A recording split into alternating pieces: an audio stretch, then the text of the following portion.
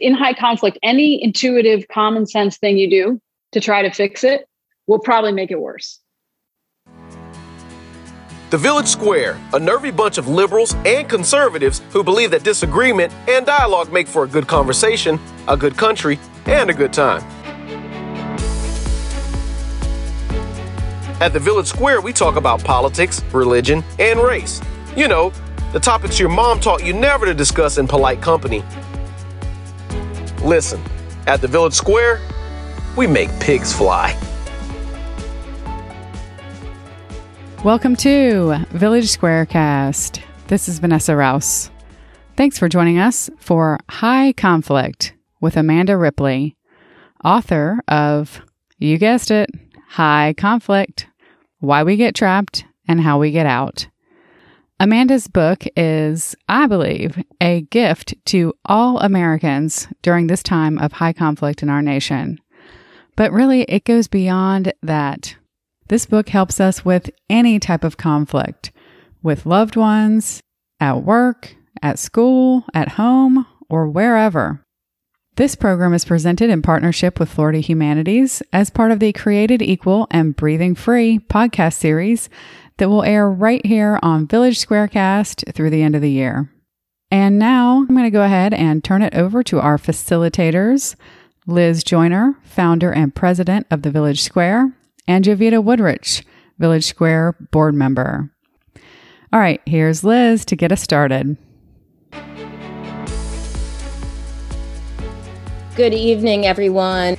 I'm Liz Joyner, founder and president of the Village Square. On behalf of the Village Square and Florida Humanities, we're delighted you've joined us tonight for High Conflict, Why We Get Trapped and How We Get Out, an evening with New York Times bestselling author and investigative journalist Amanda Ripley. The program is the first in a multi-year series of digital programs called Unum, America Reignited, that we'll present with Florida Humanities, where we'll explore the past, present, and future of the American idea as it exists on paper, in the hearts of our people, and as it manifests or fails to manifest in our lives. Over to you. Vita.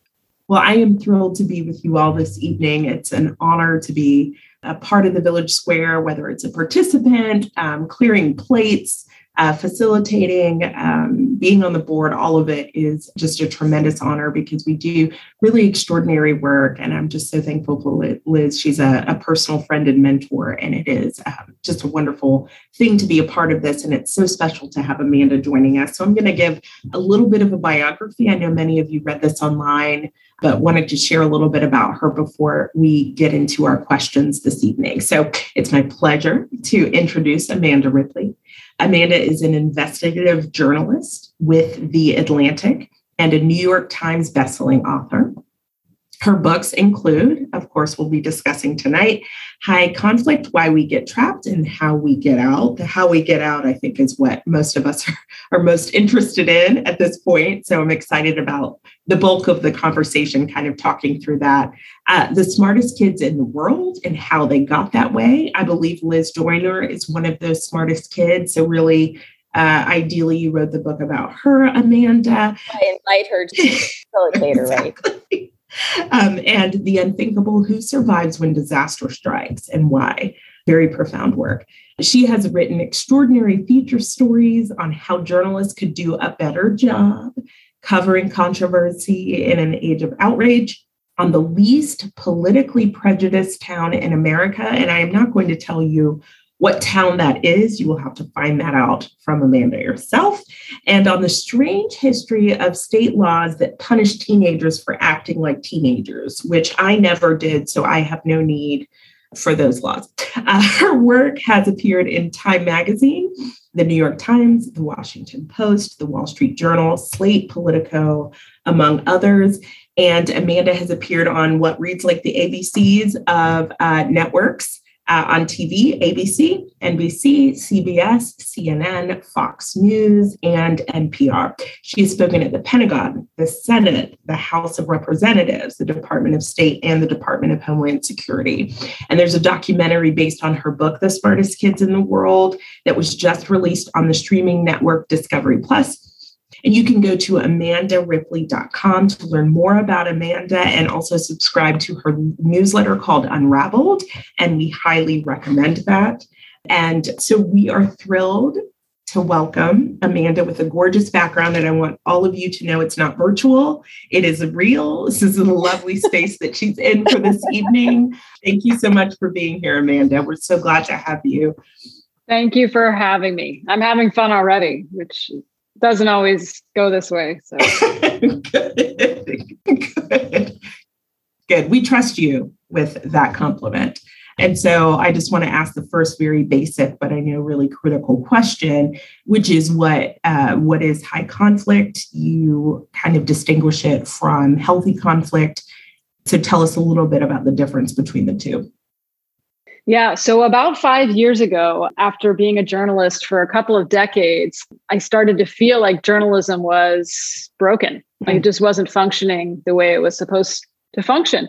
And it felt like nothing made sense. Up was down, down was up. And anything I might do could make things worse as a journalist, right? Or have no impact at all, more likely. Sure. So I kind of went off on this gap year trying to make sense of the world, like a midlife gap year, the worst kind, far fewer drugs. And I, of course, one of my first calls was to Liz.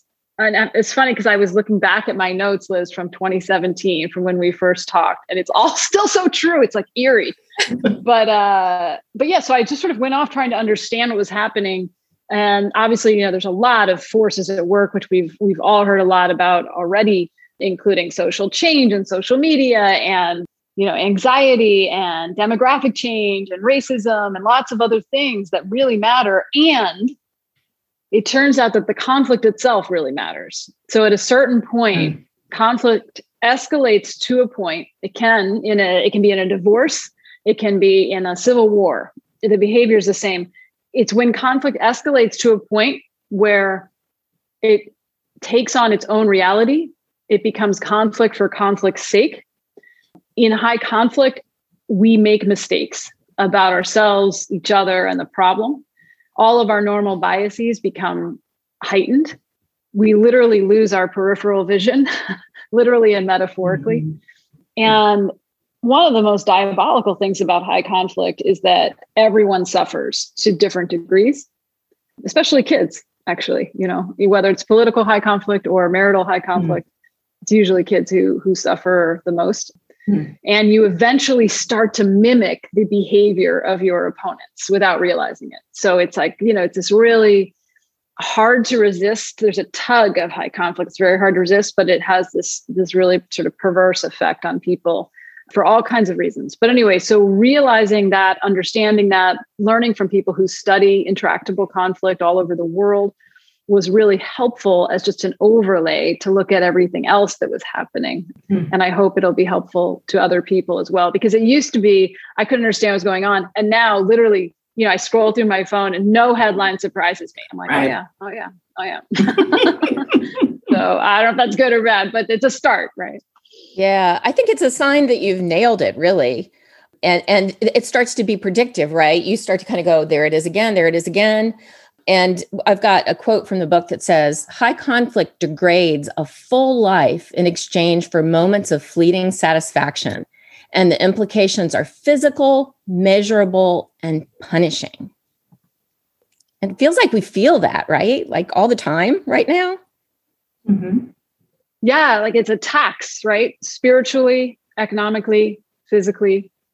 And it's so tricky because, again, it's very human. It's very hard to resist. It's not unique to America or to this moment or to Twitter. It's there's a universality to it. And the difference is, we've designed too many of our institutions to cultivate high conflict, right? So I'm pretty convinced at this point, I'm curious what you both think, that humans have the capacity for good, healthy conflict, hardwired. Most of our greatest achievements as a species have been in good conflict, right? We need conflict. We need to be able to be pushed and to push each other and defend ourselves and get better. I have a friend, he says, conflict is the greatest shortcut to transformation. You need it. But you can design a family, a church, a government to cultivate good conflict with rituals, habits, muscle memory for that, or to cultivate high conflict. And so that's sort of where we're at, is we've got to cultivate more of the healthy kinds of conflict, which can include anger and can include frustration and sadness and all of those things. The distinction is usually pretty clear the more you notice it. The distinction is things like contempt, disgust, loathing. Those are things that are indicative of high conflict and tend to backfire on us. You talk about how we need more good conflict. And one of the things that I've noticed is it feels like if you're a young person, you've had almost no modeling that shows you what good conflict looks like, outside of your home maybe, but sort of in our public space. It feels like there's nothing to look at and nothing to model. And then on top of that, you made a comment that really, if we do what is kind of natural to us in a conflict that is escalating, if we do what is intuitive, we're almost always doing the wrong thing. Right. That's one of the, for me, most helpful insights, just in my own personal life and professionally, is in high conflict, any intuitive, common sense thing you do to try to fix it will probably make it worse. And it's so annoying, right? But so then what? You have to do the counterintuitive thing, right? And do it really carefully. You have to lean into conflict, as some of the people I profile in the book put it. You have to lean into it. You have to get really curious about the understory of the conflict. What is really going on here? You have to ask different questions. You have to slow down the conflict, literally slow it down. So there are ways to resist that magnetism of high conflict, which is actually intellectually and emotionally really, really fascinating. To play with that and to try to do it. And I frequently fail, but there is definitely some hope in that paradox.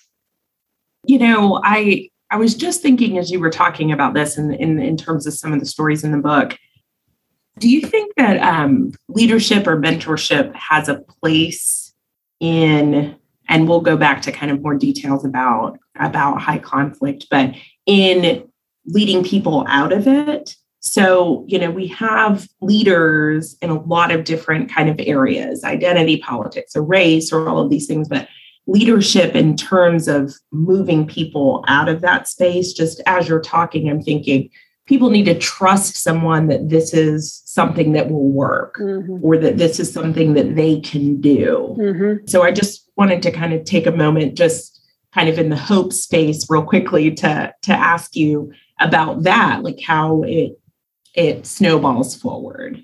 Yeah, no, I mean, I think how we got into this was partly because it was modeled by national politicians and pundits, right, on TV, right? So how we get out of it has to, in part, be that something else is modeled and, a grassroots effort. So I think probably, right? Would you agree that it has to come from like all different directions of people having some demonstration of what it looks like. And I actually think it's so funny what you said about how kids don't have an example of this. And that's true. A lot of spaces, there is no example. But I actually think that probably in their like first or second grade classroom, there's more good conflict happening on average, if you've got a teacher who has classroom management skills, than there is in Congress, right? At this point. Oh, for sure. So there's some of this in the air, and we have to sort of raise it up, put a spotlight on it. What was that like testifying to them, given that a good amount of the issue is there?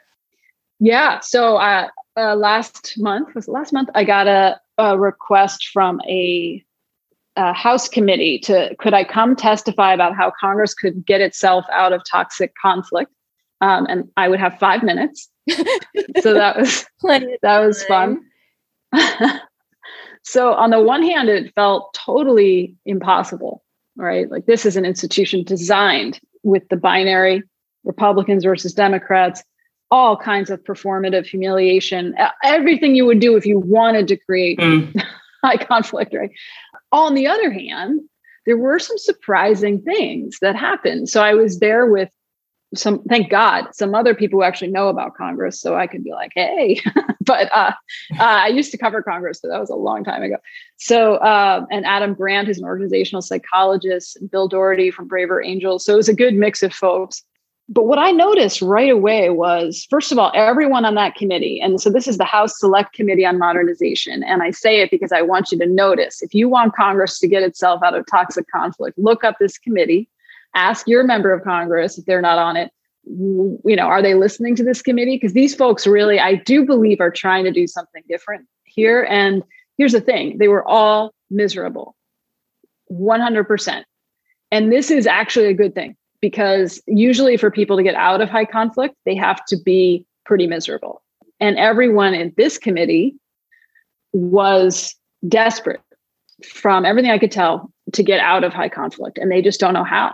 There's no path. So it was not different from talking to, gang members who want to get out of high conflict, from talking to spouses who want to get out of high conflict. It is this just exhaustion from the toll that it takes on you and on your soul, really. So that was good. And there's some basic stuff that they're not doing that, you would do in any like Rotary Club dinner. I mean, they don't have any space where they can have a conversation across the aisle without cameras there. Like literally they never eat meals together. This one member of Congress said to me, he's like, this place is so messed up. I don't even get to eat lunch, let alone with Republicans, because their hearings are scheduled back to back. And so it was sort of interesting that on the one hand, it felt overwhelming. And on the other hand, it felt like there's a lot of low hanging fruit that this committee at least is eager to try to pick. Well, it's interesting. This may be a slightly unpopular opinion, but when you think about what it's like to run for a political office in a political party, and how hard it is to move away from your group, the more solid the group is, the more hard it is to move away from it, especially if you've, that sort of change back message is pretty strong and hard to do.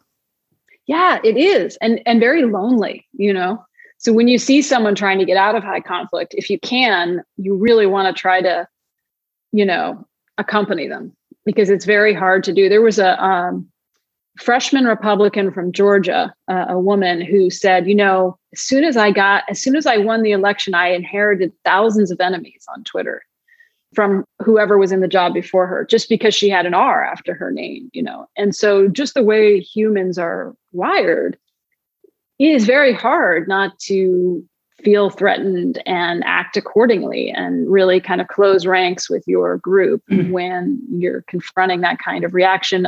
Many of them, the day they won their election, the party on the opposite side announced who would be running against them in 2 years.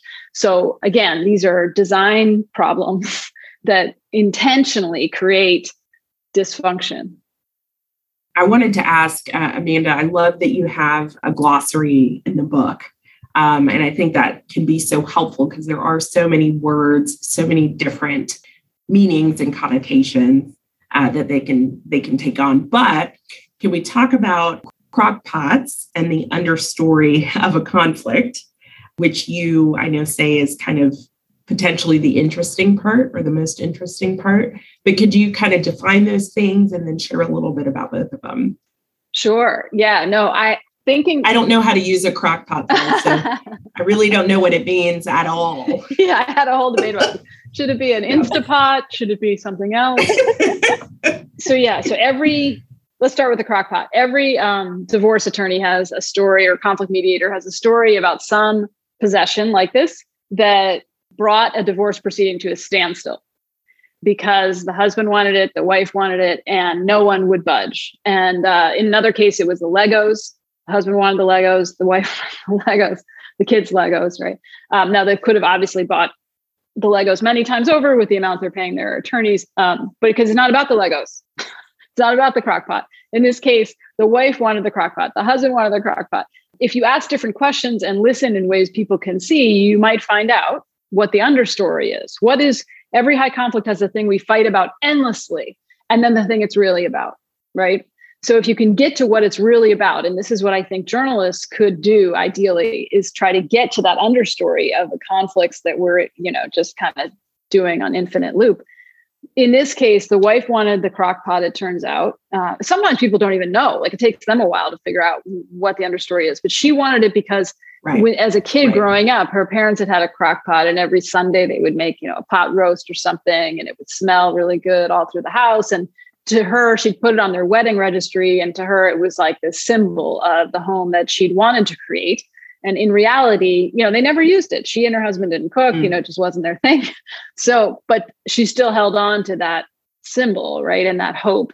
And then what about the husband? Why did he want the crock pot? Well, he wanted the crock pot because she seemed to want it so badly, right? And he didn't even want the divorce. She did. Right. So it's a way for him to claw back some autonomy. And, the reason to try to figure out what the understory is or what's underneath the crock pot in any fight you're having, right? Whether it's about masks or vaccines or, how you load the dishwasher, to try to get to what it's really about faster helps you have the right fight. One of the things you notice is that we as humans, God love us, we have a lot of the wrong fights with the wrong people and never have the fight we really need to have, right? So you're trying to figure out what is that thing, because there is something important that we disagree about here. And often it is a need to belong, a sense of importance, sense of mattering in the world, fear, humiliation. Those are often the things that are underneath. I've got this long-term theory about the understory of our political disagreement from coming from sort of the center left politically and spending a decade and a half hanging out with a lot of conservatives who I love. One of the things I've come to understand is how much, if you're conservative in America, you feel like you're living in someone else's culture. Liberals, I think, sometimes don't really understand how much it feels like they've won the culture. And I think that really wears on you. And so like Vida and I were talking earlier today and, about the frustration about masks and the disagreement. And, sometimes you have to locate the frustration in a very long historical thread. And I think that's one that can explain it. Curious what you guys think of that. Vida? I feel like you want to say something. No, I'm nodding curiously because I'm just glad to be here, like I mentioned before. No, but just to add what Liz said about our conversation, the idea that I think there are a lot of stories, I think maybe that tend in the season we're in to be on the left, where the focus is, do you not understand the context for this? For example, with race. Or gender equality, whatever, one of these key topics are that are contentious and understandably so. And then that you see with, I think, some of the emotional toll that presumptions about racism or bigotry or about homophobia or whatever, that kind of presumption about somebody's character or kind of the core of who they are, how that has potentially taken a toll on that other side, which again, that binary is kind of false in a lot of ways, but how, over time, how that erodes your ability to hear another individual or another side when it comes to the facts, if that's what you've continued to hear. And so that there are stories, and I think sometimes even the word story people assume means something mildly fictitious, but that these are the real experiences of people, whether it's history, whether it's their own emotional weight that they've had to carry, or the humiliation they've had to carry because they've been called the names, the presumptions that have been there because they use words like patriotism or freedom or personal responsibility. And then on the other side, people who use BIPOC and bigotry, whatever the thing is, but the idea there being that there's history to why people are behaving the way that they do, and that they're bringing a lot to the table that in some way needs to be acknowledged. And how do you do that in a way that's not, dumping your 50-pound luggage on the scale and Delta saying, I'm sorry, you can't take that on the plane. And I just came out with that right away. And if everyone leaves the call, I apologize. It was a bad metaphor, but no, I like it. I'm riding with you. Right. How do you talk about these important, the history, the weight that people have borne without shutting down curiosity and conversation? Is that right? Yeah. Yeah. And it's something I think a lot about, like I'm guessing you both have, you mentioned some of them. There's like this never ending, I'm always adding to it, list of words I can no longer use. It's true. It's almost by the month you lose new words, that it just gets more and more narrow. And when you try to, you're wanting to speak to a large group of people, you find it's really hard to do. Right. Like a mixed group of people. It's getting like narrower and narrower. And it's also kind of haunting because I know there are words that I do use that people hear differently than I intend, all the same. My list is not comprehensive. And so I'm going to have things that I say and people hear differently. And it reminds me of, there's a great quote that is like, the biggest mistake in communication is thinking it happened. So we are just, even without all of these layers, right, of legacies, of status, of hierarchies, of race and gender, and even without high conflict, we're really bad at communicating. With ourselves, like knowing our own emotions and being able to like really figure out if we're just responding, we're just justifying our gut reaction, or if what's going on. And then conveying it to someone else, especially across a divide, is something we're really, really, really not as good at as we think. And I think there's a great study that came out about Facebook and people who post political comments on Facebook, and they asked people who do that what their goal was. And they said it was to inform. It was like an act of service. And then the followers who see the post do not feel like it is to inform as an act of service.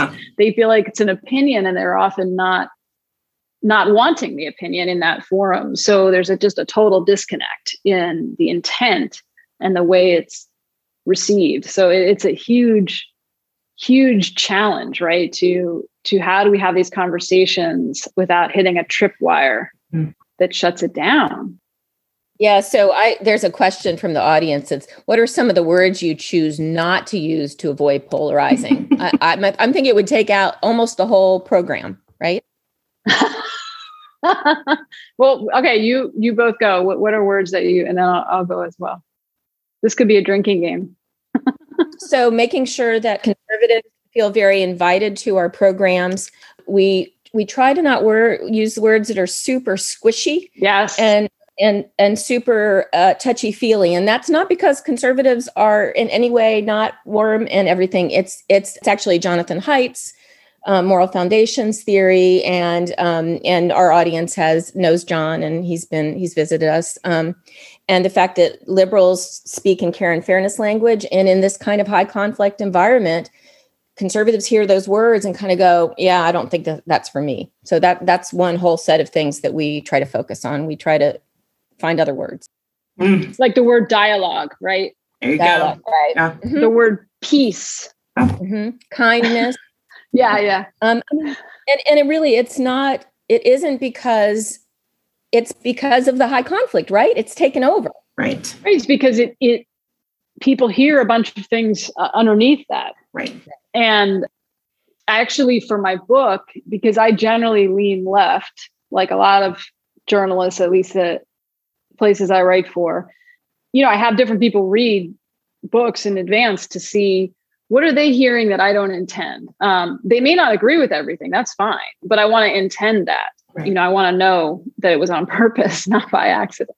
So I had all kinds of people, people of different races, different ages, very important, different parts of the country. And then I had a conservative who is in the book, a Trump supporter named Caleb, who is featured at the end of the book, who ends up going on this exchange. He's a corrections officer in rural Michigan. And he ends up going on this sort of unusual exchange with a group of very liberal New York Jews who come and stay in his home. And then he goes to their place. Anyway, we got to be friends over this process of reporting on this. And he is super busy. He works like double shifts. Like a lot of prisons are understaffed all over the country, and he has little kids. And still, he offered to read the draft. And when he did, it was so great because the conversation, we ended up having like a 6-hour conversation over several days about his notes. And it was so great because we had the relationship, which you both know how important this is. Because we had the relationship, we could laugh about the different ways we were hearing these words. Just a quick example. He said, at some point I used the word problematic. And he was like, oh my God, liberals are always using this word. And I was like, really? And he's like, just be specific. Like, what does it you mean? Don't say this is problematic. So I took it out and changed it. There are other things that, he disagreed with that I didn't change, but it was really good to know what they were, and we actually had a really fun conversation about what he heard, what I meant. And there was a lot that I could fix instantly because it was not what I intended. And then there were other things that were kind of in the gray zone. So that's an example of where relationship, to answer our conundrum here, right? If there's some relationship, even just a little, right, you can withstand some of the miscommunications. And even when they are offensive, you can sometimes, in the right context, you can explain why it's offensive, and then you can reconcile. So actually, that's really one of the things I like best about your book is I just think you've done an extraordinary job of making these incredible concepts very concrete and tangible and workable. And I do want to say, before I ask you this question, just God bless Gary Friedman. I do not know how you were able to find such an exceptional person to help you tell this story, who basically kind of invented mediation. It was like he's a leader, Jedi master of conflict management, and somehow managed to get in his own conflict trap. Mm-hmm. And one of the metaphors in the book that I think is just the most powerful thing, and I will never turn on the TV again to listen to the news without thinking of the La Brea tar pit. So I want you to share with people just a little bit of, you get that picture in everybody's mind when we're walking towards things, about whether we really want to keep walking towards them. Right. Yeah. So Gary helped invent the field of legal conflict mediation. In the 70s, he was just sick of the adversarial us versus them nature of traditional law. And so a couple came to him. He was friends with them, and they said, can you help us with our divorce? And he did his usual thing. He said, well, I could represent one of you, but the other would need to get an attorney, and all the platitudes that he'd always said. And they just were so disappointed and frustrated. And they were like, why can't you just help us in the same room? Just you. And so he decided to try. And this was really not something that was done very often before then. In fact, the California Bar Association investigated him because they figured there must be something really shady about this. But they got through it and discovered that they could, in the same room, without an us versus them high conflict binary setup, come to an agreement. It wasn't always easy, but I'll tell you, it was a lot cheaper and a lot less painful than the traditional system. And then, yes, a few years ago, his neighbors urged him to run for office in his tiny town in Northern California. And as he put it, it took him about an eighth of a second before he got sucked into high conflict himself, of the political variety. And yeah, I'll tell him you said that, because he is an incredible person who not only, went through this, realized what had happened, and then, course corrected and got himself back into good conflict, but told the story, Yeah. And did the non-intuitive thing a lot of time along the way. He did totally the uncomfortable thing. And then was willing to tell the story publicly in the book, which is just, really to his credit. So, but the La Brea tar pits, I'm so glad you like that, that you like that analogy. So this is a place right off Wilshire Boulevard in Los Angeles, down the street from an International House of Pancakes. And it looks like a little lake, but it's actually a natural asphalt pit, basically, that's been gurgling up from the ground since the last ice age. And scientists have found more than 3 million bones trapped in the depths of this asphalt, including, skeletons of more than 2,000 saber-toothed tigers in this patch of ground. Like, that's crazy, right? It's like a living quagmire. So the question is, how did this happen? How did all of these predators, sloths, all these mammoths, get stuck in this ground? Well, it turns out that something like tens of thousands of years ago, a large mammal, probably a bison, lumbered into the tar pits, got stuck in the asphalt, and started grunting in distress, which attracted predators, right? Like wolves, which were delighted to come across the stuck bison. And then they got stuck, and then it went on, and slowly the carcasses would sink. So this is a metaphor for high conflict. It is a trap, just like the La Brea tar pits, and it draws us in for totally natural reasons, but it's very hard to get out once you get in, and it gets more and more crowded every day. So that's what happened to Gary. More and more sound and more people coming to it. And that does feel like what it is. Yeah, it's a trap. But there's a great quote by China Mieville, the author. He says, "A trap is only a trap until you recognize it's a trap. And then it's a challenge." So, you got to know you're in a trap. Otherwise, you're just another wolf. I mean... Well, and I know about I was really impressed with myself when I was reading the book, because I know of the tar pits from Volcano, the 1997 movie featuring Tommy Lee Jones, nice. In which the tar pits become a massive volcano, because I have an incredible sense of taste when it comes to entertainment.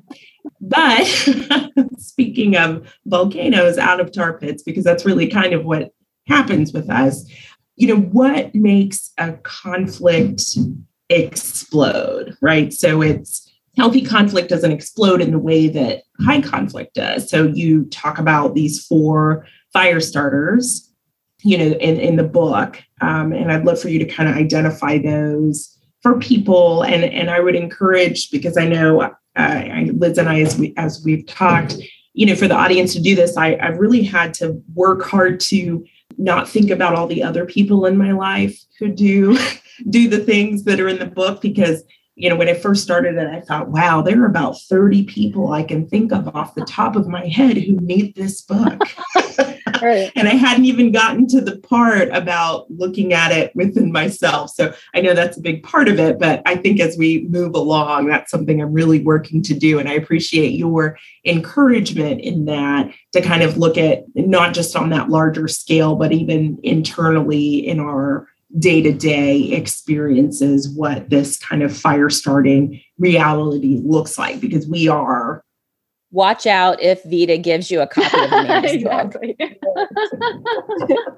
Yeah. 30 special individuals who I know who I think should deserve it.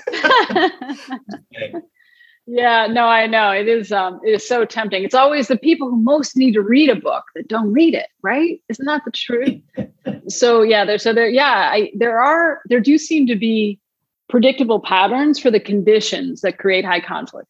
So there's 4 that I think are sort of most underappreciated. And these are the things to watch out for and to avoid at all costs if you want to stay out of high conflict, if you want to stay out of the tar pits, right? So the first one is binary group identities, sorting the world into opposing camps, right?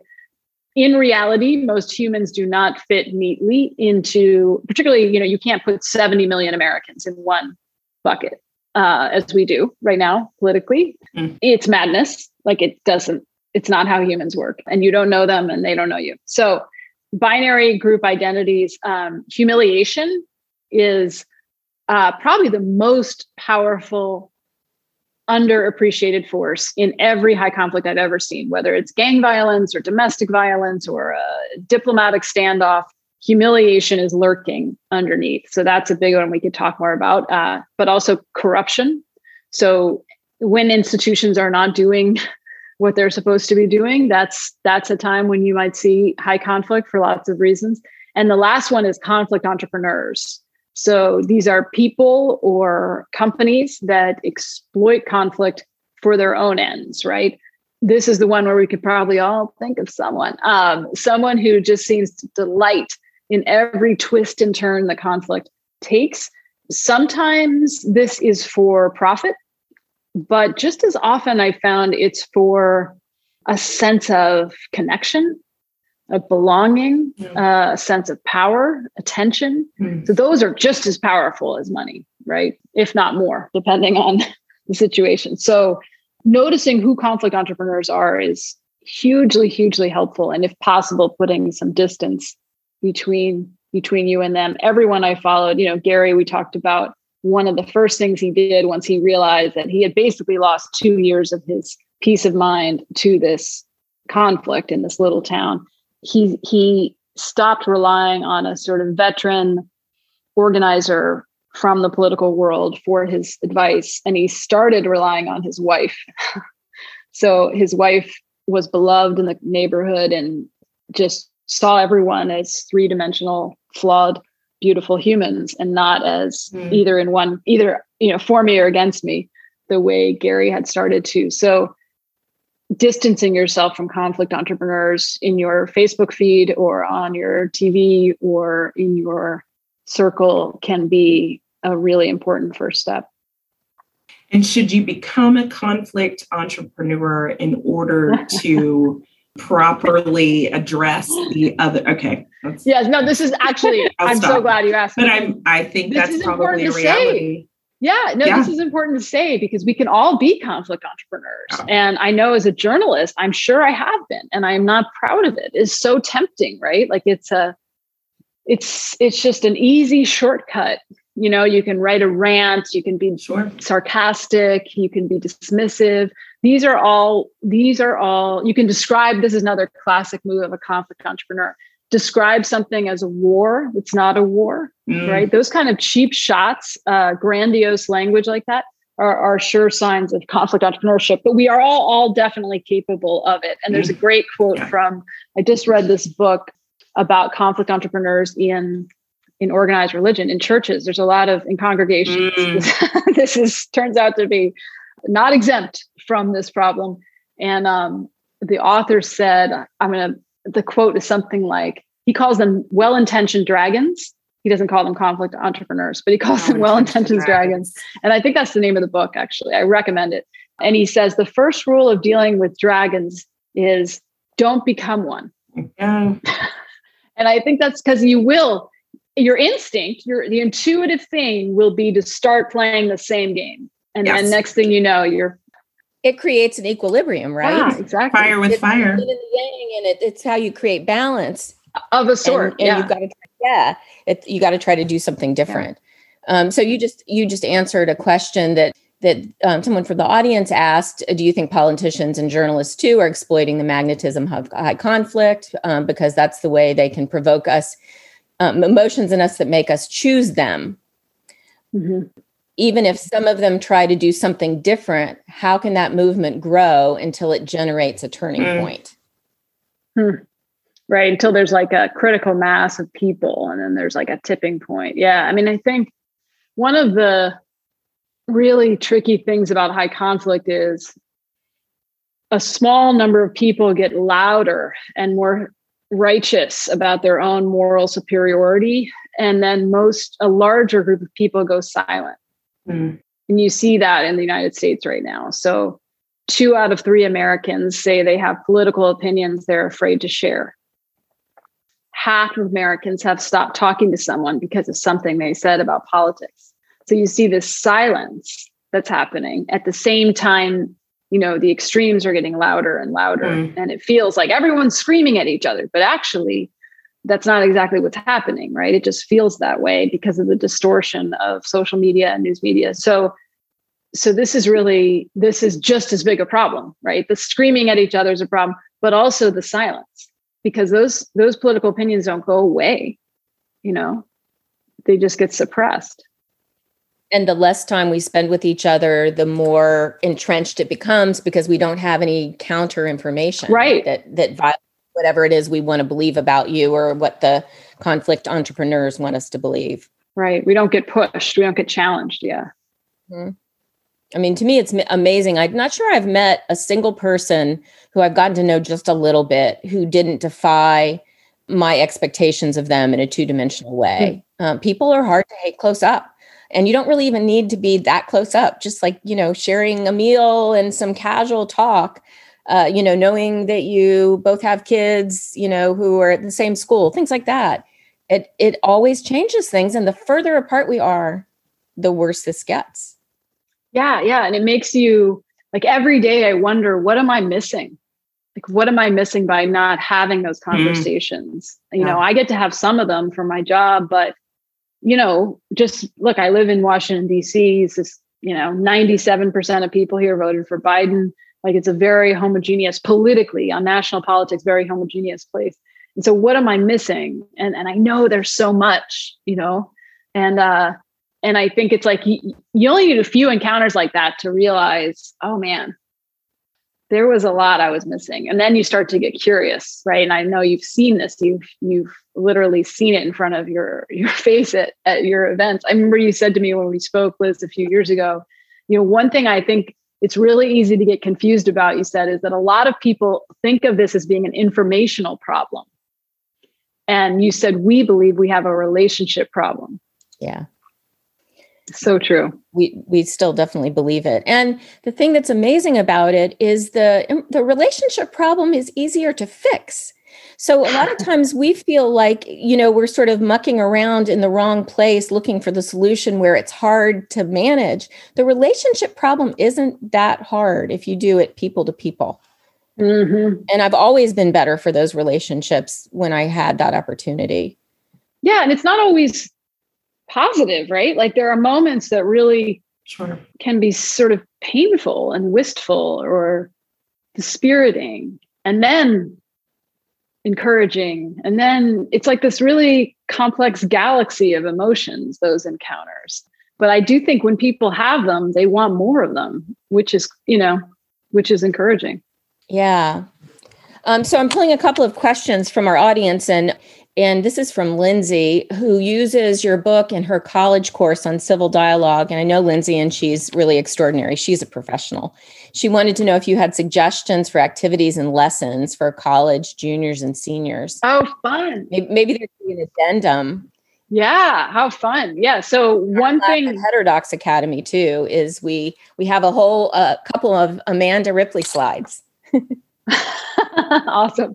Yeah. So one thing that I do, I just did a class with some, in this case, they were young women, mostly high school, some college, who might want to run for office someday, part of a training. And we did a listening exercise. So in the book, I talk about this form of active listening that Gary trained me on called looping for understanding.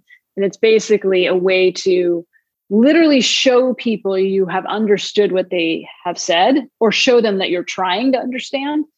So you don't need to parrot back exactly what they say, but as soon as you hear something that seems important to them, not to you, you try to distill it into the most elegant language you can muster and check if you got it right. Okay. And it is not intuitive. And I've trained hundreds of journalists on this, and they are at first universally terrible at it, even partly because they think they're really good at listening. But within a half hour or so, you can get people to start really delighting in the challenge of it. So that's one I would definitely recommend. And these young women were great. I mean, they said, what did one of them say? She said, I spend all my time when someone's talking to me thinking of what I'm going to say next.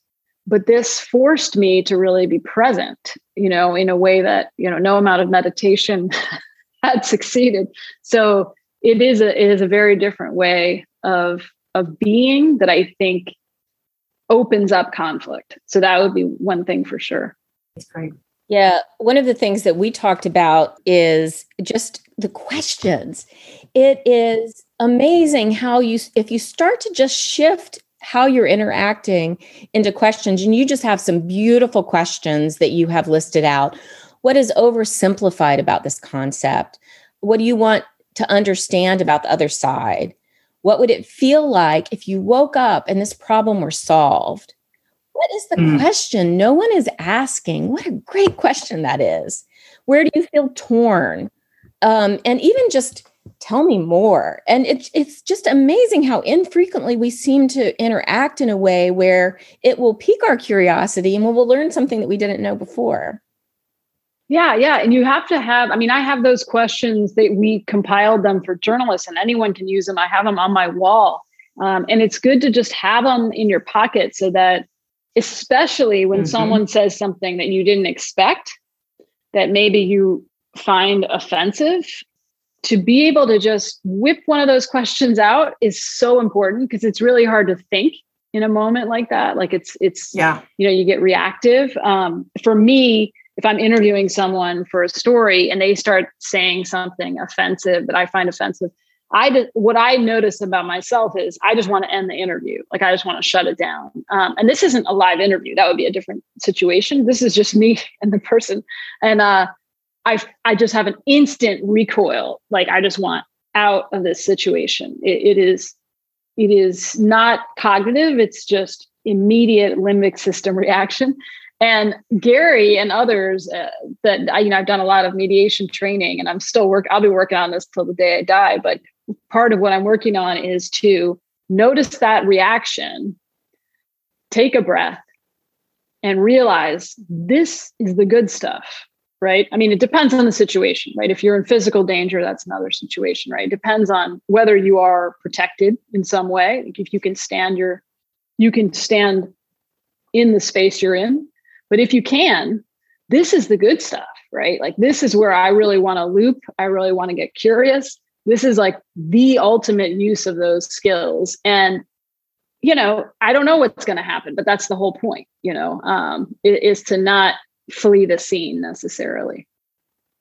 What do you, if you were thinking about sort of that, one of the things I appreciate in the book and even in what you're talking about now is you talk about you and a friend all the way up through global sized or nationwide schisms or concerns, because there are times where people think I can't possibly change anything outside of my sphere of influence, or don't even realize that they have a sphere of influence, right? So they're going to continue, I do this. I continue in some of the behavior that I have because I don't even recognize myself in the book or in things that I'm reading, because I don't see myself having that kind of value. And really, it's every individual having this sense of ownership of the kinds of things that you're talking about. So if you're thinking about this on that smaller kind of micro scale, whether it's with family, friends, or work, but kind of that smaller scale, and you think about when people are in the peak of high conflict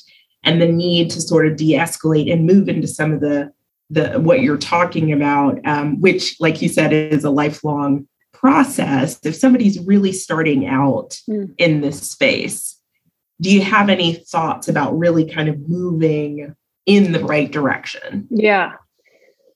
So I think any kind of active listening training, any kind, is worth doing.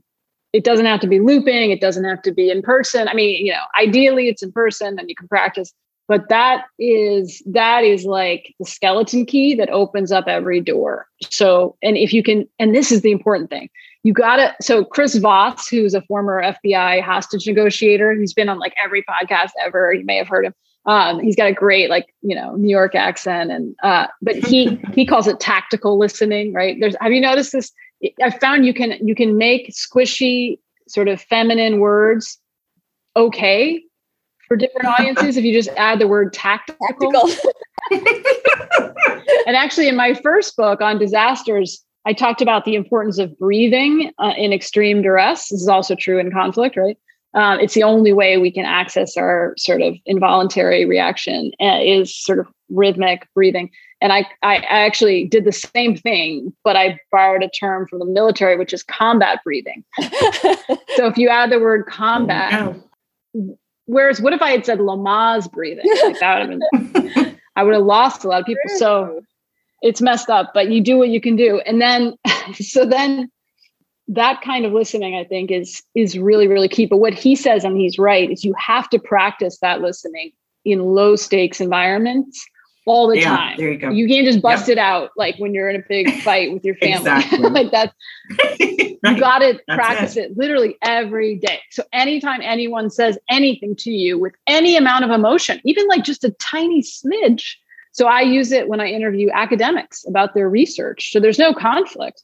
but they care deeply about it, right? So I'll try looping them. I'm building rapport. I'm also making sure I'm understanding what they're saying, because you'd be amazed how often, I'm wrong, and they really open up. Like it changes. It's a physical shift you see in people. Another great way to practice it is with little kids. If you have little kids in your life, because they're constantly arguing with you. There's always conflict, right? You tell them to take a shower, you tell them to, eat their vegetables. And I mean, with my son, I used to get really pulled into this, and he would be happy to spend 23 hours arguing. And so, or I just try to like lay down the law and be the authority, and that didn't work. But if you just say, so you really feel like taking a shower is just an utter waste of your time, and your friend doesn't have to do it, and you shouldn't have to do it either. It's just ridiculous. Is that right? And it's amazing because he'll say, yes, exactly. And then he goes, takes a shower. So need to be heard.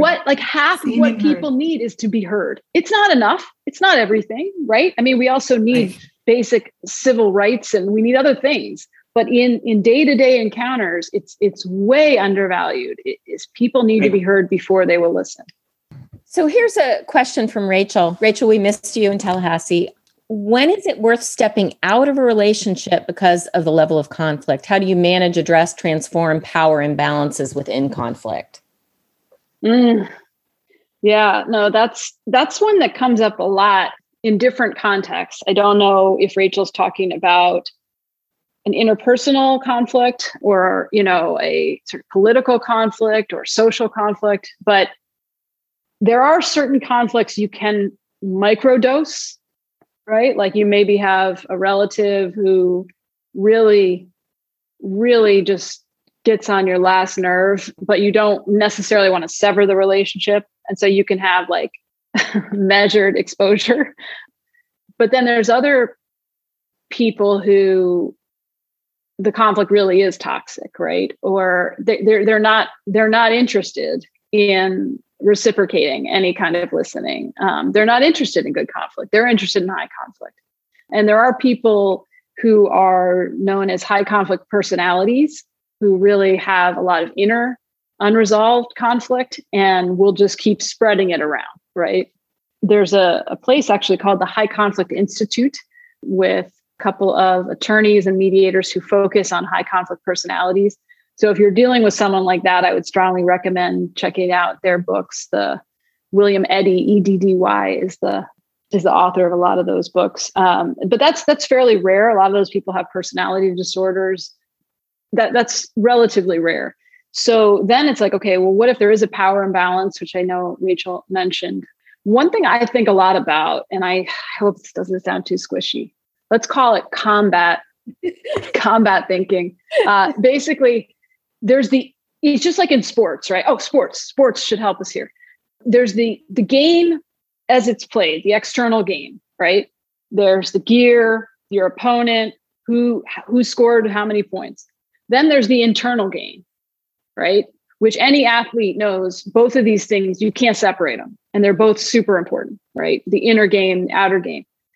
The same is true with conflict, is what I'm starting to believe, that there are conflicts where I cannot affect the way the other side is behaving, and they're not fighting fair, and they do have more power, and they are not playing by the rules, and that is diabolical. And I want to, keep working and organizing and protesting and doing all those things to change that. In the meantime, I don't want to fall into high conflict in my own head, right? So just like if I were trying to get out of a toxic marriage, and maybe my soon to be ex has a lot more money than I do. He has fancy lawyers. He's manipulative and narcissistic. Maybe, by the way, not talking about my actual husband. Hypothetical.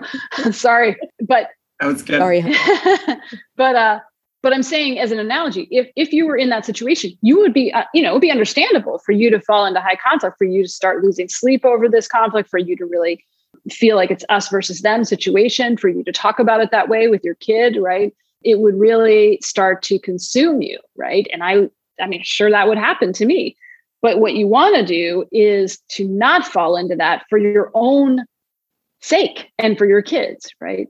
So that internal fight is the one thing we can control and try to resist the magnetism of high conflict, because we will eventually start doing the thing that we went into the fight to stop if we're not careful. Vita, you want me to throw one out? You've got one. Well, no, I thought something was interesting that someone said here. I think this is good. You know, how many people in your experience are really looking to be open-minded and to change? And I actually was reading something about this in the volunteerism landscape. There was a woman who was writing a post about corporate groups, and this is not any sort of diss on the private sector. This is just kind of a case example, but a lot of groups that would come to her and say, we really want these diverse, equitable, inclusionary experiences. And then they would cancel and not tell her why. And once she finally got into some conversation,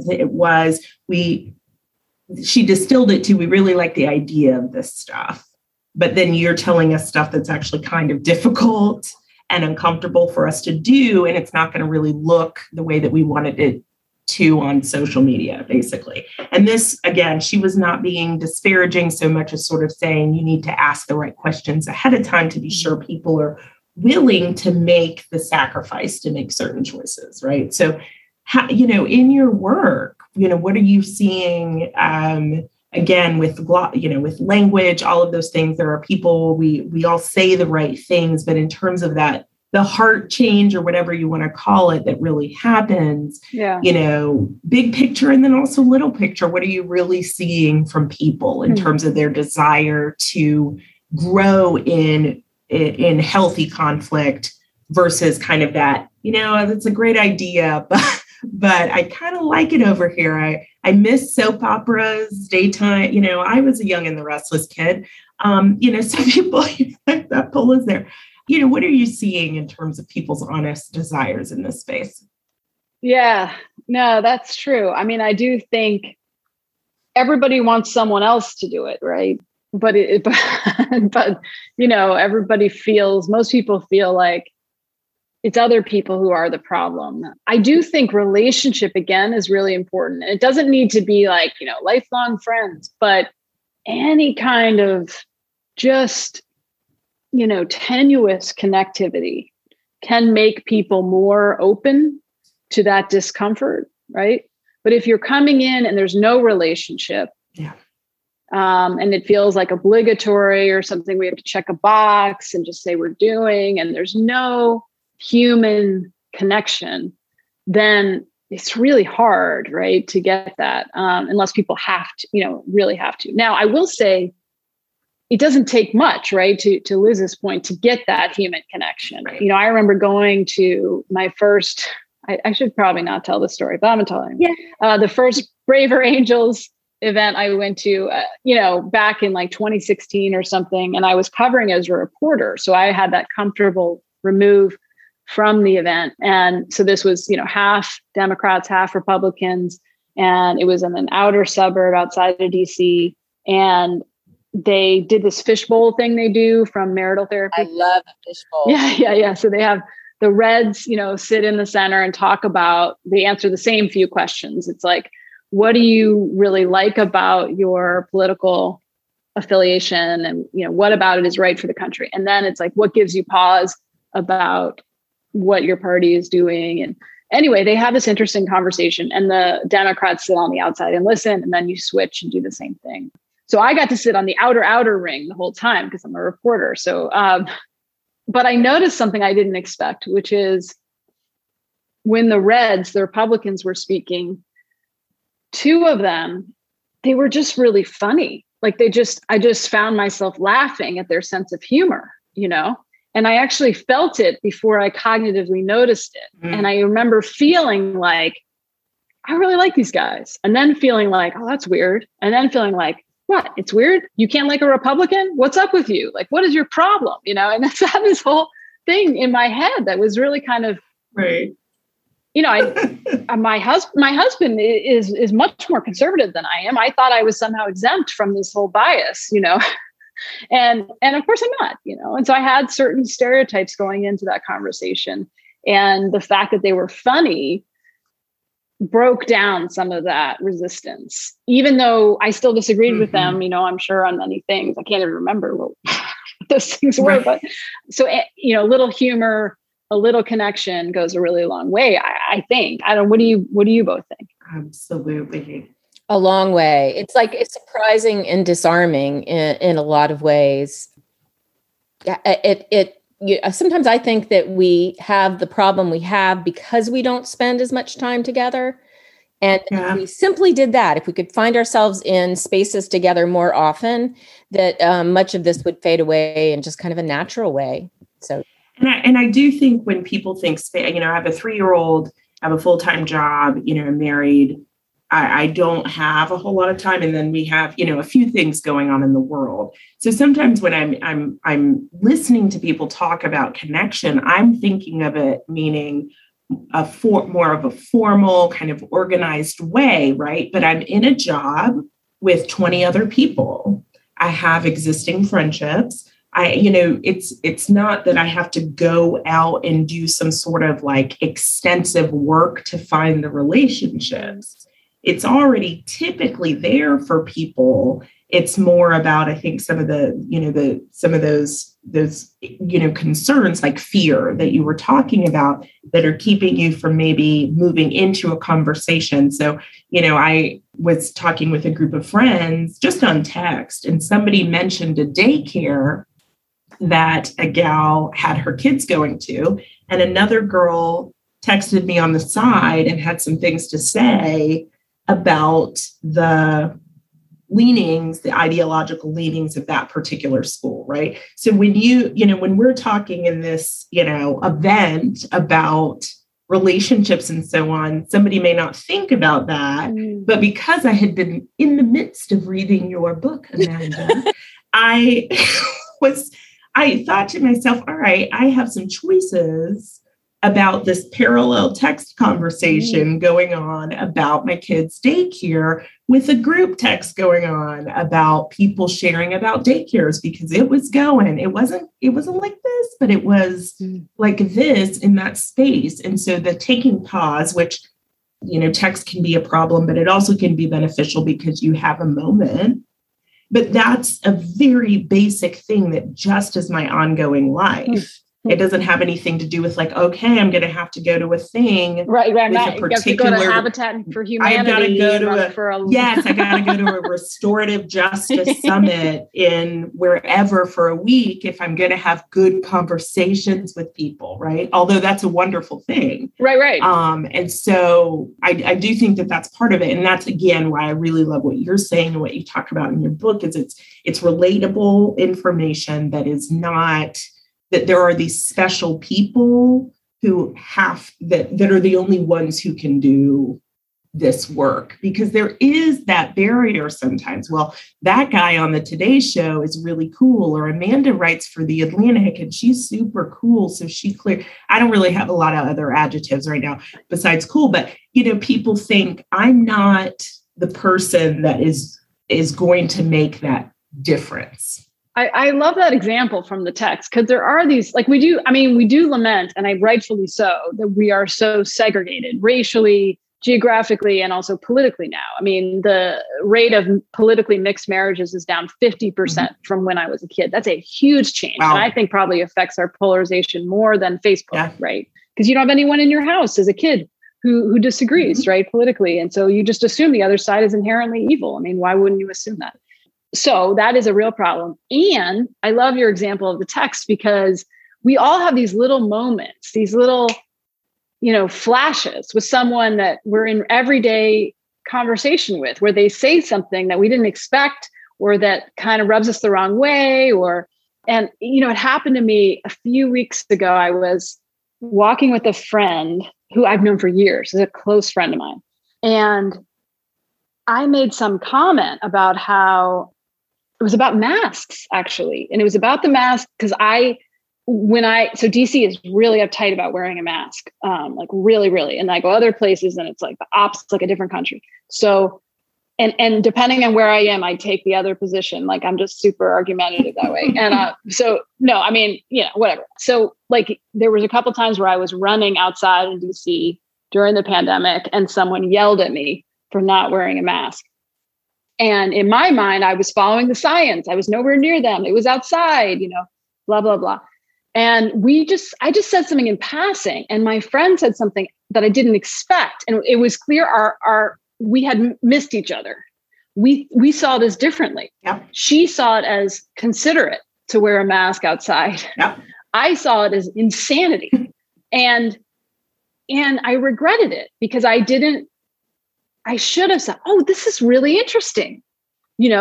Like you're someone I really love and respect, mm-hmm. and we see this differently. Let's get into this. Like how could that be? Right. Like, why is it a sign of respect? And, that was a missed opportunity, because what I wanted to feel close to her. I didn't want a wedge between us. So I just slid right by it and, just moved to the next. I don't even know if she noticed it, but there are these moments, these little micro opportunities, right? That we should seize. And then you develop more comfort, I think. Absolutely. And you can come around because you have a relationship and say, you know what, you may not even notice this, but I said a thing and I really wanted to say this thing. And so then there's this thing, and I do not think before I speak. Usually it's like enduring 30% of the time, and then 70, it's just unfortunate. I give you a solid. Yeah, I would flip that. But, because a relationship is there, even ones that I would have thought were not as connected as they were, like you all were both saying, it was just enough that I could come back and say, and that person knew just enough about me. I needed to trust that they knew just enough to maybe absorb what I wanted to say, but there was also that consequence there, but that you can go back to your friend and say, you know what, when I was saying that, because it's a good point. The humility of all of that is it's disarming, is significant. But as someone who's a pro at apologizing a lot, that, and then that fosters some things potentially. Right. Totally. Right. And it makes it okay to have these hiccups and circle back. Yeah, no, I think that is something that I need to practice doing in real time, right? Mm-hmm.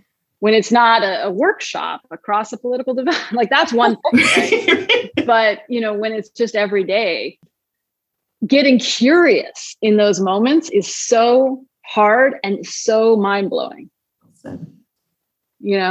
Even my husband will say something, like kind of that I think is maybe not so enlightened. Yeah. Not that ever happens once in a while. And my immediate reaction is to try to correct him. Yeah. Intuitive, right? Like rebuke, correct. To put him. A human thing. Exactly. Yeah. And I mean, we have enough of a relationship where I can do that. It's not going to escalate, right. But it also doesn't, I haven't learned anything. Right. Like maybe he has, maybe he hasn't. I confess that too. Yeah, I haven't said, wow, I'm surprised that you say that. What makes you say that? And it doesn't mean I'm going to change my mind. I'm not, Right. Most likely. Reminds me of the 5-to-1 ratio you talked about, that good relationships have 5 good positive interactions to the 1 conflictual one. And that seems to kind of work. Yeah. Yeah. I guess we don't have enough of those. So we really are out of time. I've got one final question that I want to ask from someone I know and respect, Kami, who is the executive director of the USC Center for Political Future, where they're doing extraordinary work. And his question is, given the challenges of so much disinformation and mistrust circulating in our country, what sustains your work and gives you hope? And I'm going to say something that sustains our work and gives us hope while you're thinking of your answer. And that is people like Kami. And I think that the average citizen doesn't understand that there is just this rising up of of people and new organizations and efforts, and people are changing jobs to essentially hold up an end of trying to help us find our way back to each other again. And it is extraordinary, and it makes me happy and hopeful every time I get to meet new people doing that work. Well said. That's a great answer. Yeah. I mean, I too, I have this deep belief that there is just a huge unmet demand for a different kind of politics, a different kind of journalism, a different kind of conflict. Yeah. And people are just waiting, they are just, the Morning Common, the research firm calls it the exhausted majority. And I think that's right. So what gives me hope day to day these days is, the great thing about writing a book is you spend all this time trying to find stories, and then you write the book and the stories come to you. So people have been sending me these really lovely notes about ways in which they're trying to disrupt conflict in their own lives or corners of the world. And there are all these people just kind of like counterculturally pushing against the grain, like trying, a state legislator in Vermont who's trying not to get sucked into us versus them politics, right? She's just trying mightily every single day. And it's awesome to see, and it's hard. A Republican county commissioner in North Carolina, I was just talking to yesterday about, who's really worried about his community because they're not getting vaccinated, and he's just trying everything he can think of. And the best part is he remains curious. Like he literally is like, I wish I could get inside their heads and understand. Like he's not just assuming he knows. Right. So there are these people who are really engaged in good conflict, like all the time. And so they give me a lot of hope. This book gives me a lot of hope. And someone for our team today said they were going to really miss this book and they're going to have to read it fast because it really is incredibly hopeful and positive. And I think that you've given us a recipe for what we walk towards and how we get there. And I think it can change the world. We just need to get it in the hands of every human on the planet. That's good, right? We can do that, Amanda? Easy. Yeah, I think Amazon can make that happen. And in the meantime, look, I just want to turn it around and say that you all have been doing this work since before I realized it was a problem. And I look back at those notes, it's prescient. And the things you said then are like 100 times more salient today. So keep doing what you're doing. Know that you are not alone. And there are more and more of us out there who realize we need to stop being manipulated by our leaders, by people who are just trying to exploit the conflict that we're in and divide us. This is, the history of this country is we've been turned on each other over and over again. And we need to say enough, and start realizing that we're being manipulated and not let ourselves get sucked into this toxicity. Amen. Vita, any closing thoughts? No, I'm just thrilled. And I think one of the things that I'm most hopeful and encouraged about is that, we're in, a space where, and I think we have been for a long time, but, the negative, the caustic stuff is what is selling. And people think that the antidote or what is a really terrible antidote is fluffy, sort of emotional responses like we're talking about. Right. So if it's not, it's either going to be a story about a rescued puppy or it's going to be the worst thing possible going on in state legislature. Right. But that positive, purposeful, healthy conflict, all of these things we're talking about are worthwhile, weighty, valuable things that can capture people's attention. And that's a place that people are presuming it's either one side or the other. So if I say something and somebody's starting to dismiss it as feel good, right? There's a numbness that's happened there for them not to be able to see that the stuff we're talking about is not the same as just, did you see the kitty calendar, right? But that people are beginning to thaw out from that and be able to see that this is really worthwhile, important stuff that can capture you emotionally and intellectually, just like the things that are very negative and of concern that kind of draw you in, like the train wreck kind of thing, that there are things that are equally as magnetic, but not a train wreck. And something like your book and these kinds of conversations are not only beneficial for me, but then I'm able to go and share them with people, and it piques their interest that there are more things going on than they realize. So that is very well said. Yeah, we've gotten stuck in this belief it's either this or that, and there's a whole nother dimension. Yeah. What a joy it has been. Thank you all for joining us. On behalf of the Village Square and more time communities and the Tallahassee Democrat, we'd like to thank you for hanging out with us. It was lots of fun.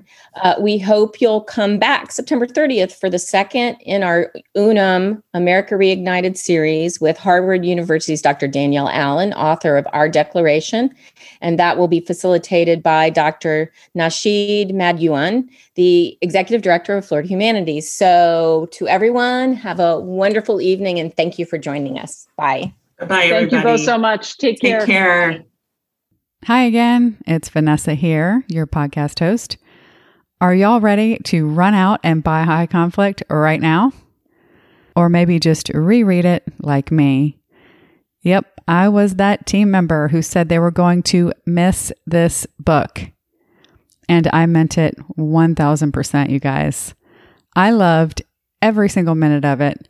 I listened to it on Audible. It's read by Amanda, which is just perfect. And because I already missed the book and this conversation with these three brilliant ladies, I can't say goodbye to them just yet. So I have a surprise for you. Here's a short clip from the pre-show, a little behind the scenes moment from when they were just chatting, waiting for the program to start. Something I've been playing with a lot, and I'd love to kind of get both of your thoughts on it, is it's not in the book, but just a way of thinking about all of this is like, I increasingly feel like anything you do in a high conflict situation, any intuitive thing you do makes it worse. That's why it's so diabolical, right? Mm-hmm. Mm-hmm. So then what? It seems like you have to do the counterintuitive thing. Like you have to do the thing you really most, at least at first, don't want to do. That's a really good point. Yeah. I don't know. And just think about if there are examples that occur to you. Maybe it's not true all the time, but like I was just did this podcast with a school superintendent whose relationship with his teachers union is like really frayed after the past year and a half, as you might imagine. And we actually had Gary on as the expert on conflict, the guy in the book who runs for office, who, gets sucked into high conflict. And he was telling him, when you have to make a hard decision, like about masks or vaccines, and it's going to be unpopular, like you're going to be hated no matter what you do. It's important to show vulnerability, which is the exact opposite of what you want to do. Like you want to be like, I am the authority and here is what we're going to do.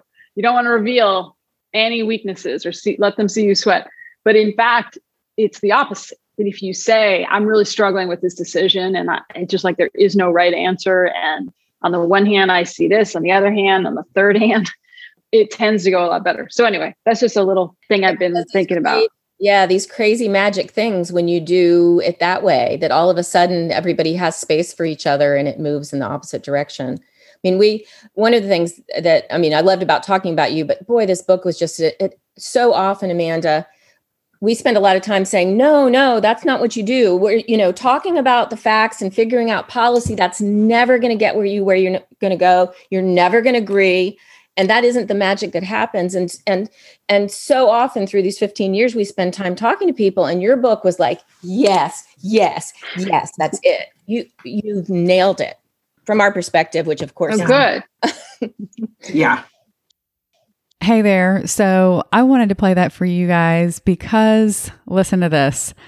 I got drug into the tar pits just yesterday and I used this counterintuitive thing to get me out and it worked. So here's the deal.